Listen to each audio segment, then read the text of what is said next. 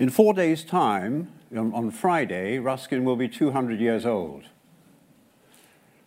It has to be said that he hasn't aged very well, at least in popular culture, to judge by the characterizations of Ruskin in those 2014 films, Mike Leigh's Mr. Turner, where he appears simply as a rather limp fop. And indeed Emma Thompson's Effie Gray film. But this is a talk about one of England's greatest and most versatile writers. And it's really difficult to know where to start in celebrating Ruskin's achievements because the range and quality of his writings and interests were phenomenal. And I've read a fairly small proportion of those 39 volumes that comprise his complete works. And I've chosen to concentrate on his art criticism because it's for that perhaps he's best known these days. Perversely, for a birthday talk, I'm going to start at the end of his life. On the 20th of January, 1900, the 80-year-old John Ruskin died peacefully in his bedroom at Brantwood, his Lake District home overlooking Coniston Water.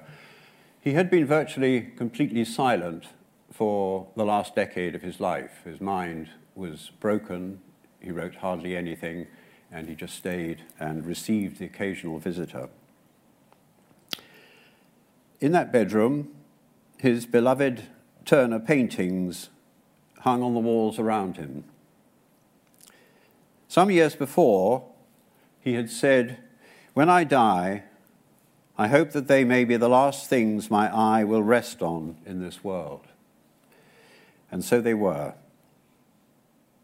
There are two paintings on these walls that I want to pick out, and they're really the starting and finishing points of my talk.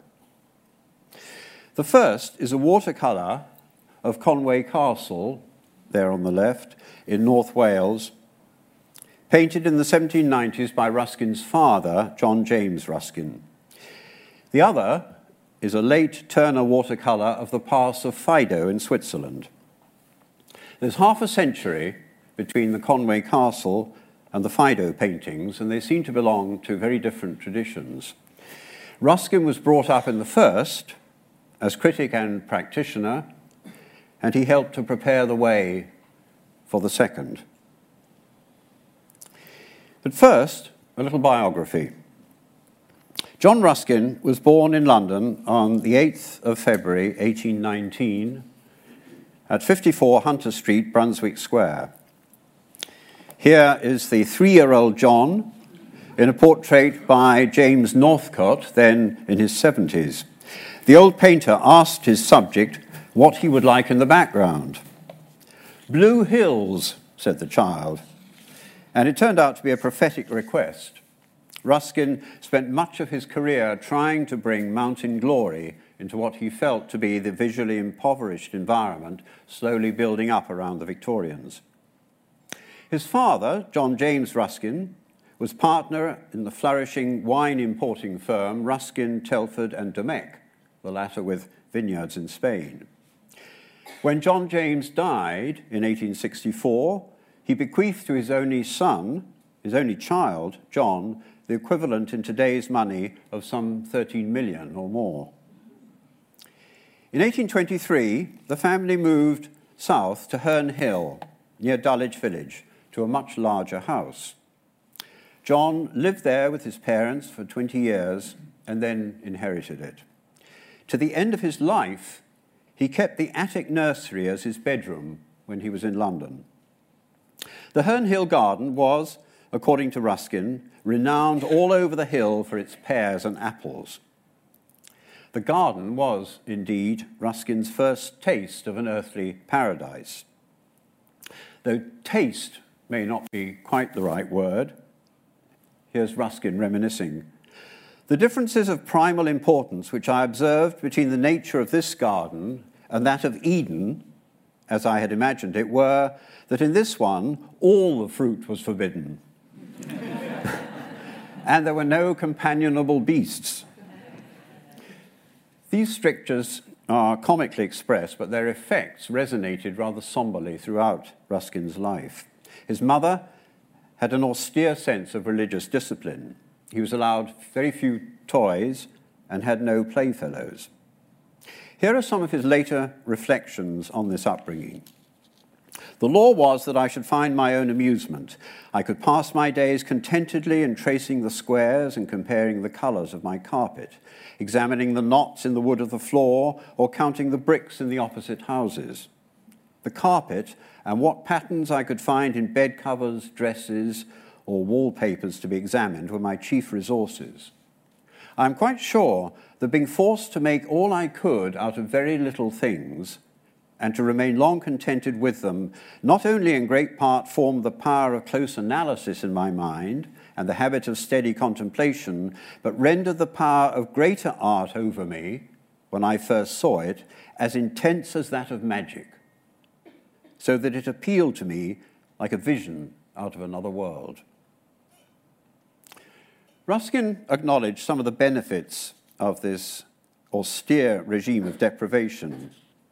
He wrote later, "I believe that quiet and the withdrawal of objects likely to distract by amusing the child so as to let it fix its attention undisturbed on every least thing in its domain is essential to the formation of some of the best powers of thought." And he liked to quote the compliment paid to him by the Italian politician and writer Mazzini that Ruskin possessed, quote, "the most analytical mind in Europe." It was this formidable analytical mind, anyway, that he brought to bear in the criticism of paintings. These powers were reinforced by his extensive knowledge of geology and botany, also by his own practice as an artist, particularly in the rendering of fine, delicate detail, as in these examples. Ruskin's other gift, major gift, complemented his analytical brilliance. And this was his imagination, his ability to project his mind into other worlds. His rich imagination was nourished by his childhood reading of Walter Scott's romances, as well as Homer's epics and Robinson Crusoe. From his father's reading aloud, he also absorbed Byron's tales and passages from Shakespeare. The child was required to read aloud from the Bible every day by his mother and memorize whole books from the Bible, a habit that influenced the organ music of his own prose. His father was also a gifted storyteller, sort of improvising storyteller, and Ruskin remembered vividly one particular routine. His father used to shave in the mornings at his dressing table. Beside the dressing table hung his little watercolour of Conway Castle. Child John would stand close by watching. To entertain his son, John James would invent stories about this picture. Ruskin recalled as follows: "The custom began without any initial purpose of his, in consequence of my troublesome curiosity whether the fisherman lived in the cottage and where he was going to in the boat. It being settled for peace sake that he did live in the cottage and was going in the boat to fish near the castle, the plot of the drama afterwards gradually thickened and became, I believe, involved with that of a couple of popular romantic and Gothic dramas." Thus, Ruskin developed his remarkable combination of imaginative and analytical powers. Remarkable because most people aren't as so highly gifted with both. Ruskin had the imaginative resources to unfold an elaborately dramatic story from very simple data in a painting, and the ability to observe significant detail, however small, and make it tell. The exercise of these powers, together with a passionate nature and a voluptuously beautiful style of writing, made him the most distinctive and penetrating art critic of the Victorian period. That passionate nature burned with a religious fervour. Ruskin had a theory that Gothic architecture, at its best, expressed in its love of natural forms the profound and joyous devotional impulses of the medieval craftsman. And for them, the love of nature was the love of God's creation.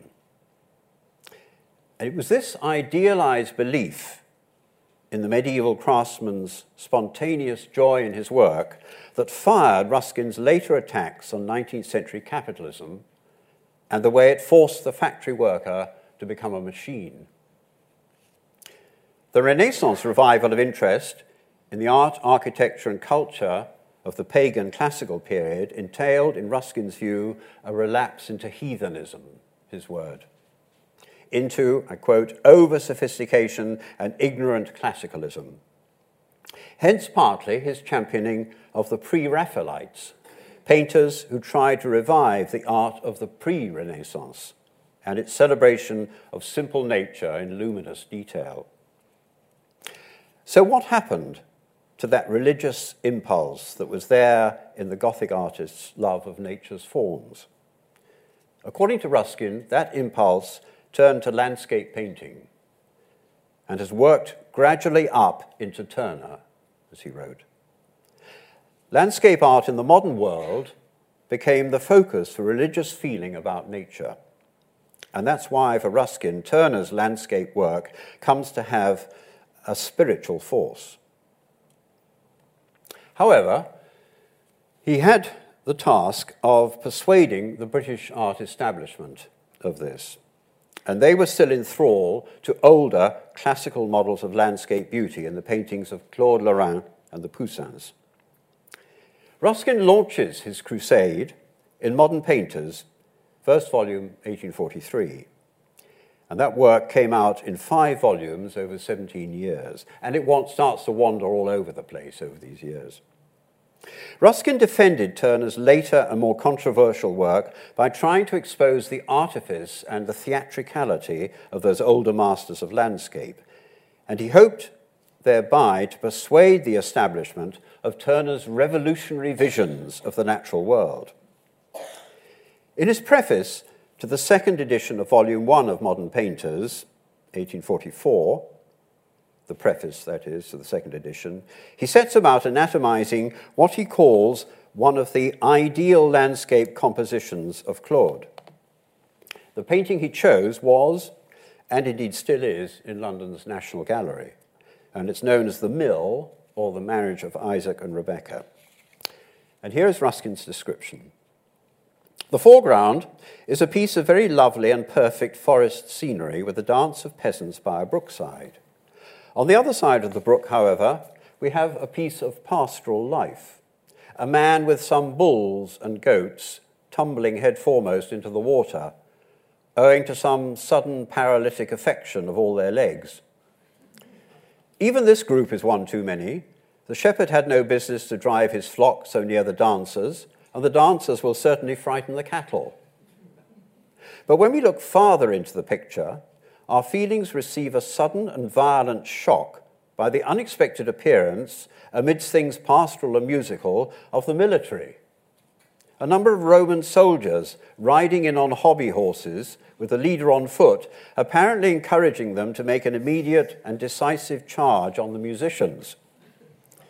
Beyond the soldiers is a circular temple in exceedingly bad repair, and close beside it, built against its very walls, a neat watermill in full work. By the mill flows a large river with a weir all across it. The weir has not been made for the mill, for that receives its water from the hills by a trough carried over the temple. But it is particularly ugly and monotonous in its line of fall, and the water below forms a dead-looking pond on which some people are fishing in punts.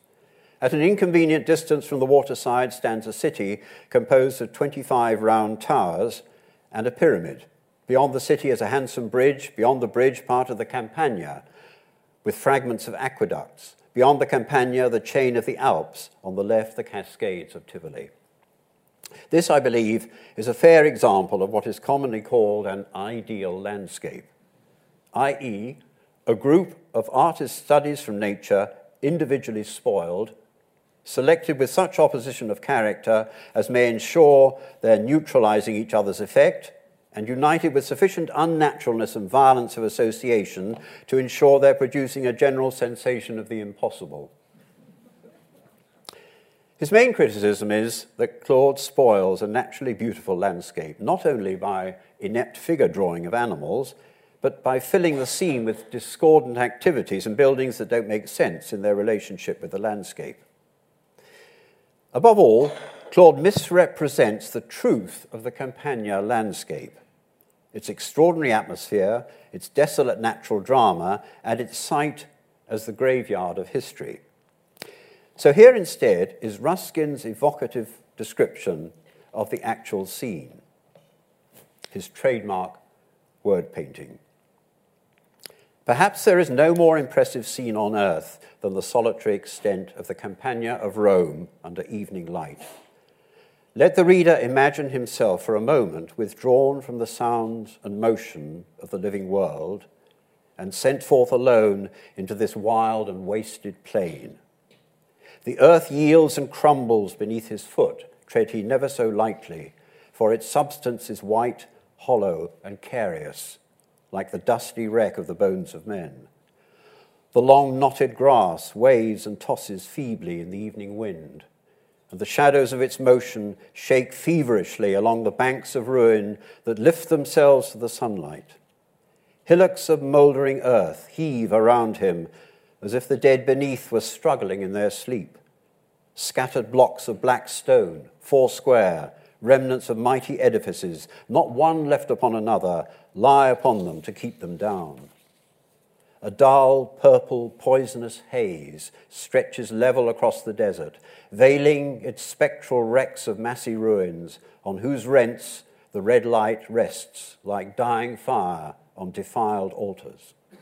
The blue ridge of the Alban Mount lifts itself against the solemn space of green, clear, quiet sky. Watchtowers of dark clouds stand steadfastly along the promontories of the Apennines. From the plain to the mountains, the shattered aqueducts, pier upon pier, melt into the darkness, like shadowy and countless troops of funeral mourners passing from a nation's grave. It's a magnificent topographical portrait, but is it one that could ever be adequately rendered in pigment? Certainly not by Claude. I think Thomas Cole's Roman Campagna of 1843 actually comes fairly close. I had hoped it might have been painted the year after, and that he might have read Ruskin's prose and decided to portray that. But Ruskin's Campagna is alive with subtle movement, the earth softly crumbling and heaving in mounds, the grasses waving in the evening wind, the shadows playing on the ruins. And these effects are enriched in his writing by simile, something that painting can't do. The earth is like the crumbling bones of men. The sunset rests on the massive ruins like dying fire on defiled altars. The ruined aqueducts like a procession of funeral mourners. And these analogies remind the reader-viewer that this vast landscape is the casual cemetery of a mighty civilization. How is the painter to infuse a landscape with these readings? Claude, he argues, isn't interested in the true atmosphere of the site. He's interested only in converting some of its features into an idealized stage set for incongruous human activities. But now at the end of this word painting comes Ruskin's manifesto for the crusading modern painters. My purpose then in the present work is to demonstrate the utter falseness both of the facts and principles, the imperfection of material and error of arrangement on which works such as these are based, and to insist on the necessity as well as the dignity of an earnest, faithful, loving study of nature as she is. Ruskin's a highly polemical writer. Modern Painters was launched after he had drafted a long letter in defense of Turner. The letter was never actually published. That was in the early 1840s. In the following decade, now with an authoritative reputation, he went to the public defense of other then avant-garde painters. In 1851, he wrote a letter to the Times applauding what he called the uncompromising truth to nature of the new and much abused Pre-Raphaelite school. Then 2 years later, the Times carried another Ruskin letter, 25th of May 1854, this time with his explication of Holman Hunt's painting, Awakening Conscience, a painting that had left many viewers perplexed, some wondering if it was a portrait of a brother and sister having a quarrel. Here's part of Ruskin's letter, and listen how he deploys those gifts from childhood of acute observation of detail and vivid storytelling. The poor girl has been singing with her seducer.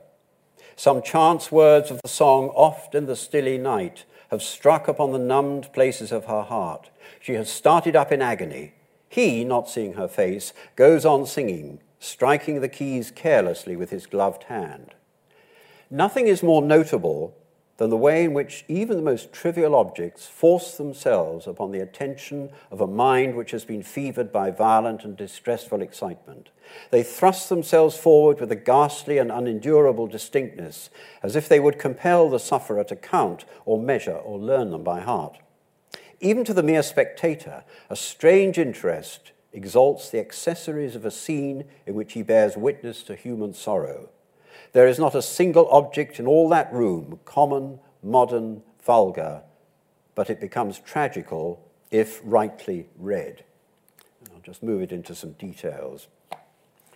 You'll see, incidentally, the ringed fingers, except for the crucial finger, which is unringed, of the girl.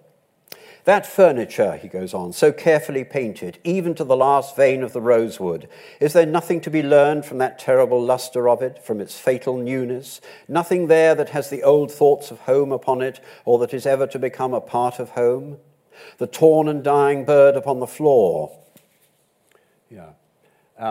Notice how I put this in negative beside the cat's. You see, it's the same predator cat's face in negative. The gilded tapestry with the fowls of the air feeding on the ripened corn, the picture above the fireplace with its single drooping figure, the woman taken in adultery, nay, the very hem of the poor girl's dress, of which the painter has laboured so closely, thread by thread, has story in it, if we think how soon the pure whiteness may be soiled with dust and rain, her outcast foot failing in the street. So the objects in the room become tragical if rightly read, and every detail has story in it. And this is Ruskin's distinctive technique as spectator critic. He reads the painting as an unfolding narrative, a text. He builds a dynamic story from the static data, from his absorption and analysis of the minute details. He's activating that childhood legacy, the patient, roaming, penetrating eye for detail, and the vitality of the creative imagination. All this in the service of interpreting and championing what was then the shock of the new. Ruskin was becoming the consummate word painter. Later in his life, he regretted what he felt was the affected language, in his words, of modern painters, and he wrote, "It is the chief provocation of my life to be called a word painter instead of a thinker." So I am committing a sin, titling the lecture that. But some of his set-piece word paintings, in those passages, he rivals even the late Turner in textual equivalence to the gorgeous extravagance of the painter's image-making. One of his most famous descriptive passages was his rendering of Turner's 1840 sea piece, The Slave Ship. The story here is that the slave ship captain has ordered over 100 slaves to be thrown overboard before the ship drives into the storm so that he can collect the insurance. Ruskin said of this painting, "If I were reduced to rest Turner's immortality upon any single work, I should choose this." And here's his description in Modern Painters, illustrating Turner's genius for representing the truth of water. It is a sunset on the Atlantic after prolonged storm. But the storm is partially lulled, and the torn and streaming rain clouds are moving in scarlet lines to lose themselves in the hollow of the night. The whole surface of sea included in the picture is divided into two ridges of enormous swell, not high nor local, but a low, broad heaving of the whole ocean, like the lifting of its bosom by deep-drawn breath after the torture of the storm. Between these two ridges, the fire of the sunset falls along the trough of the sea, dyeing it with an awful but glorious light, the intense and lurid splendor which burns like gold and bathes like blood. Along this fiery path and valley, the tossing waves by which the swell of the sea is restlessly divided lift themselves in dark, indefinite, fantastic forms, each casting a faint and ghastly shadow behind it along the illumined foam. They do not rise everywhere, but 3 or 4 together in wild groups, fitfully and furiously, as the understrength of the swell compels or permits them, leaving between them treacherous spaces of level and whirling water, now lighted with green and lamp-like fire, now flashing back the gold of the declining sun, now fearfully dyed from above with the indistinguishable images of the burning clouds, which fall upon them in flakes of crimson and scarlet, and give to the reckless waves the added motion of their own fiery flying. Purple and blue, the lurid shadows of the hollow breakers are cast upon the mist of the night, which gathers cold and low, advancing like the shadow of death upon the guilty ship as it labors amidst the lightning of the sea, its thin masts written upon the sky in lines of blood. You hear perhaps what I mean by the organ music of his prose, when it really lifts itself to this kind of level of eulogy. Ruskin owned this painting. Turner found it difficult to sell. Ruskin bought it, kept it with him for a number of years, and then became so frightened by looking at it, so appalled by what it was saying, that he sold it. And it went to a collector in America in 1872 and was exhibited in New York there and is in the Boston Art Museum. One of those who saw it soon after it arrived in America was Mark Twain. And he writes something a little bit later in a book called A Tramp Abroad about the way in which his eyes were apparently opened to the slave ship by Ruskin's description, which he read sometime afterwards, after he'd formed his first opinions. So here is Mark Twain. What a red rag is to a bull, Turner's slave ship was to me before I studied art. Mr. Ruskin is educated in art up to a point where that picture throws him into as mad an ecstasy of pleasure as it used to throw me into one of rage last year when I was ignorant. His cultivation enables him, and me now, to see water in that glaring yellow mud, and natural effects in those lurid explosions of mixed smoke and flame and crimson sunset glories. It reconciles him, and me now, to the floating of iron cable chains and other unfloatable things. It reconciles us to fishes swimming around on top of the mud, I mean the water. The most of the picture is a manifest impossibility, that is to say, a lie, and only rigid cultivation can enable a man to find truth in a lie. But it enabled Mr. Ruskin to do it, and it has enabled me to do it, and I'm thankful for it.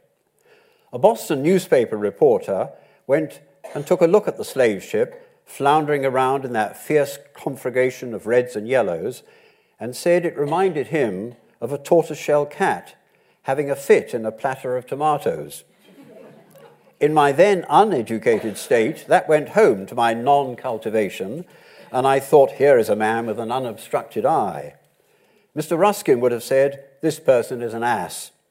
That is what I would say now. As usual, there's a mischievous ambivalence here about whether or not Twain is really won over by the exercise of what he calls Ruskin's cultivation. By the mid-century, Ruskin had become art tutor to the nation, the grand explicator of visual narrative.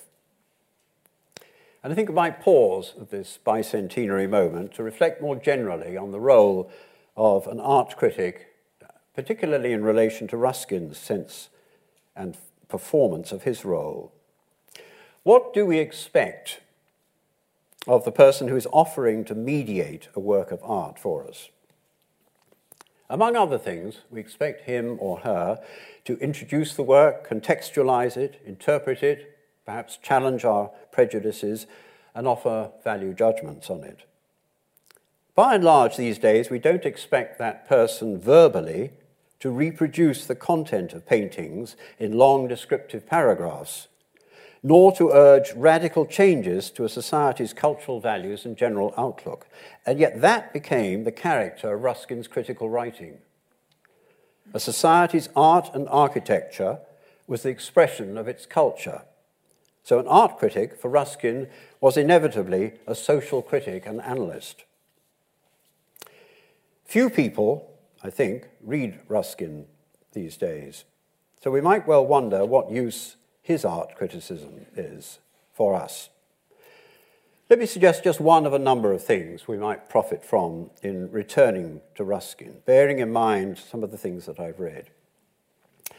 And this one thing is, I might call slow art appreciation. Slow art appreciation. How long do you spend in front of a painting to let it work on you?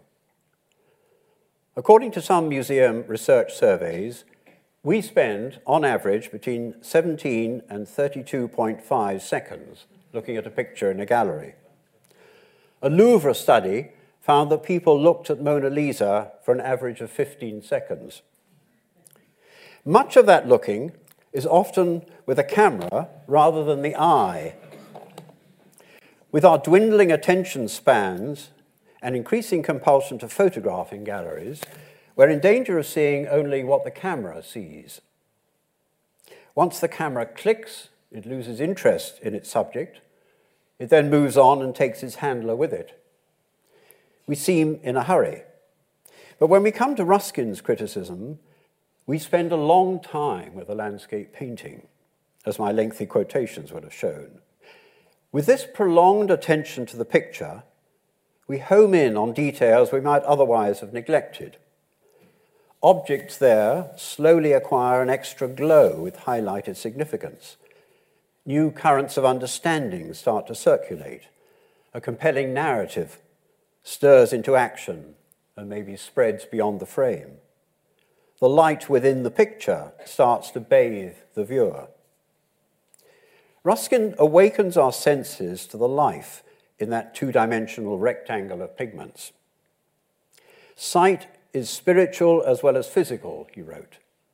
Sight depends on the soul. It takes time and attention to let sight access soul in gazing at a painting. Cameras don't have souls. Thomas Hardy wrote of Turner's later landscapes, each is a landscape plus a man's soul. We don't use the word soul quite so much as the Victorians did, but it's very forcefully used in Ruskin. What Ruskin can give us today is much the same as what he gave to his fellow Victorians for whom the rush of modern life was just beginning. Charlotte Bronte was sent a copy of Modern Painters by her publisher. Here's what she wrote in a letter of 31st of July, 1848. Hitherto, I have only had instinct to guide me in judging of art. I feel now as if I had been walking blindfold. This book seems to give me eyes. I do wish I had pictures within reach by which to test the new sense. Who can read these glowing descriptions of Turner's works without longing to see them? I like this author's style much. There is both energy and beauty in it. I like himself, too, because he is such a hearty admirer. He does not give himself half measure of praise or vituperation. He eulogizes, he reverences with his whole soul.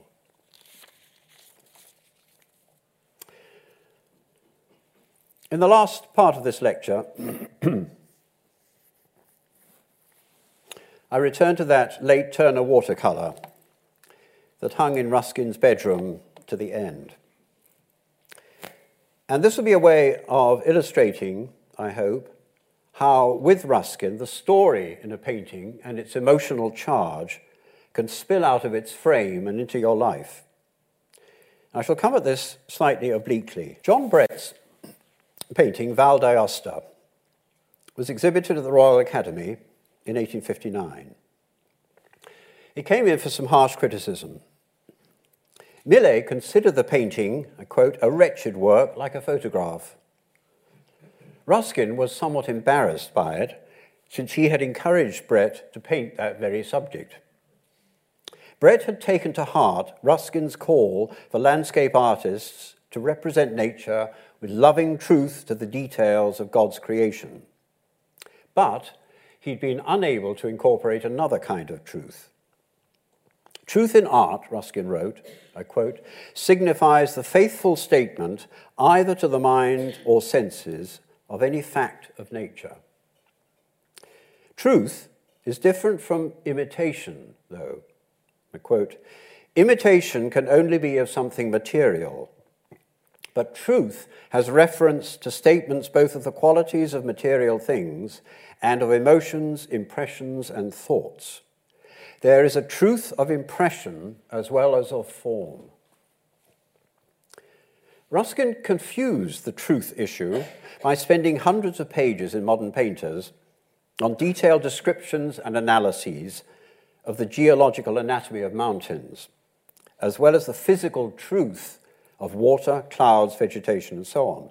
So Brett must have assumed that he was carrying out Ruskin's program, from the meticulously detailed lichen on the foreground rocks, through the valley terraces and different tree species, to the folds and peaks of the mountains. Here's what Ruskin wrote of the painting of Val d'Aosta. Yes, here we have it at last. Some close coming to it at least, historical landscape, properly so called. Landscape painting with a meaning and a use. Standing before this picture is just as good as standing on that spot in Val d'Aosta, so far as gaining knowledge is concerned. He goes on to praise at length Brett's scrupulous rendering of detail, his dedication to representing the truth of that particular landscape, but then come the reservations. It has a strange fault. It seems to me wholly emotionless. I cannot find from it that the painter loved or feared anything in all that wonderful piece of the world. There seems to me no awe of the mountains there, no real love of the chestnuts or the vines. I never saw the mirror so held up to nature, but it is mirror's work, not man's. Historical landscape it is, unquestionably, meteorological also, poetical by no means. Almost in proportion to its fidelity to the objectively observable Alpine valley, Brett's landscape lacks expressive emotional force. It's a dehumanized response. It fails by Ruskin's criterion of truth in art that a landscape painting should transmit a truth of form, but also a truth of emotional impact. How, though, is the latter to be expressed? This brings us to the picture on the bedroom wall. Turner's 1843 watercolour, The Pass of Fido. His subject was a narrow defile below the 7,000-foot-high St. Gothard Pass. Ruskin commissioned this painting, and he referred to it as, quote, the greatest work he, Turner, produced in the last period of his art. 2 years later, Ruskin made his own journey to the Alps in search of the Pass of Fido to study the site of Turner's watercolour. I must see its actual scene, he wrote to his father, that I may know what is composition and what is verity. He found the site a few miles below the village of Airolo by the river Ticino and wrote to his father, the stones, road and bridge are all true, but the mountains, compared with Turner's colossal conception, look pygmy and poor. While at the site, he made this ink and watercolour sketch. The sketch was designed to record the actual topography so as to demonstrate what Turner had done to transform the scene. About 10 years later, Ruskin used one of these sketches as a basis for a drawing etched as an illustration to volume 4 of Modern Painters, where he undertakes an extended analysis of Turner's treatment of the mountain landscape. The argument here is essentially that Turner's expressive art has given a different kind of truth to the mountain view, and in Ruskin's mind, a superior truth. And here's his description. There is nothing in this scene taken by itself particularly interesting or impressive. The mountains are not elevated, nor particularly fine in form, and the heaps of stones which encumber the Ticino present nothing notable to the ordinary eye. But in reality, the place is approached through one of the narrowest and most sublime ravines in the Alps. And after the traveller, during the early part of the day, has been familiarized with the aspect of the highest peaks of the Mont Saint-Gothard. Hence, it speaks quite another language to him from that in which it would address itself to an unprepared spectator. The confused stones, which by themselves would be almost without any claim upon his thoughts, become exponents of the fury of the river by which he has journeyed all day long. The defile beyond, not in itself narrow or terrible, is regarded nevertheless with awe, because it is imagined to resemble the gorge that had just been traversed above. And although no very elevated mountains immediately overhang it, the scene is felt to belong to and arise in its essential character out of the strength of those mightier mountains in the unseen north. Any topographical delineation of these facts, therefore, must be wholly incapable of arousing in the mind of the beholder those sensations which would be caused by the facts themselves seen in their natural relations to others. And the aim of the great inventive landscape painter must be to give the far higher truth of mental vision, rather than that of physical facts, and to reach a representation which, though it may be totally useless to engineers or geographers, and when tried by rule and measure totally unlike the place, shall yet be capable of producing on the faraway beholder's mind precisely the impression which the reality would have produced, and putting his heart into the same state in which it would have been had he verily descended into the valley from the gorges of Airolo. Ruskin argues that the mental or emotional truth of this mountain view is one that needs to distort the topography in order to communicate the contextual drama of the larger experience of the whole environment. This is truth to the human experience of the scene, and not just a photographic record of the spot.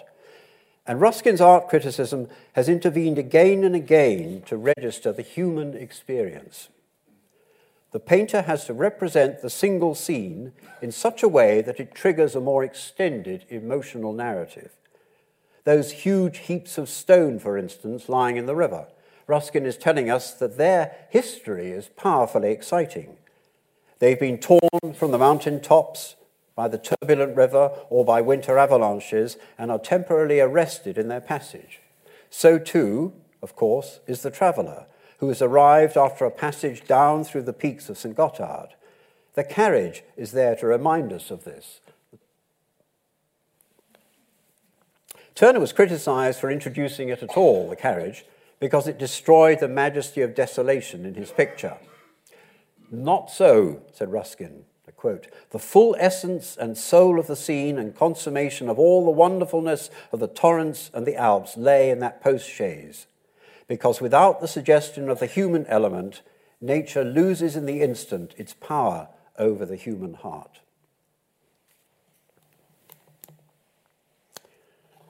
The 20th century Cornish painter Peter Lanyon once remarked, when the spectator is drawn to the horizon through a vortex of spatial forms in paintings by Turner, there is some physical participation.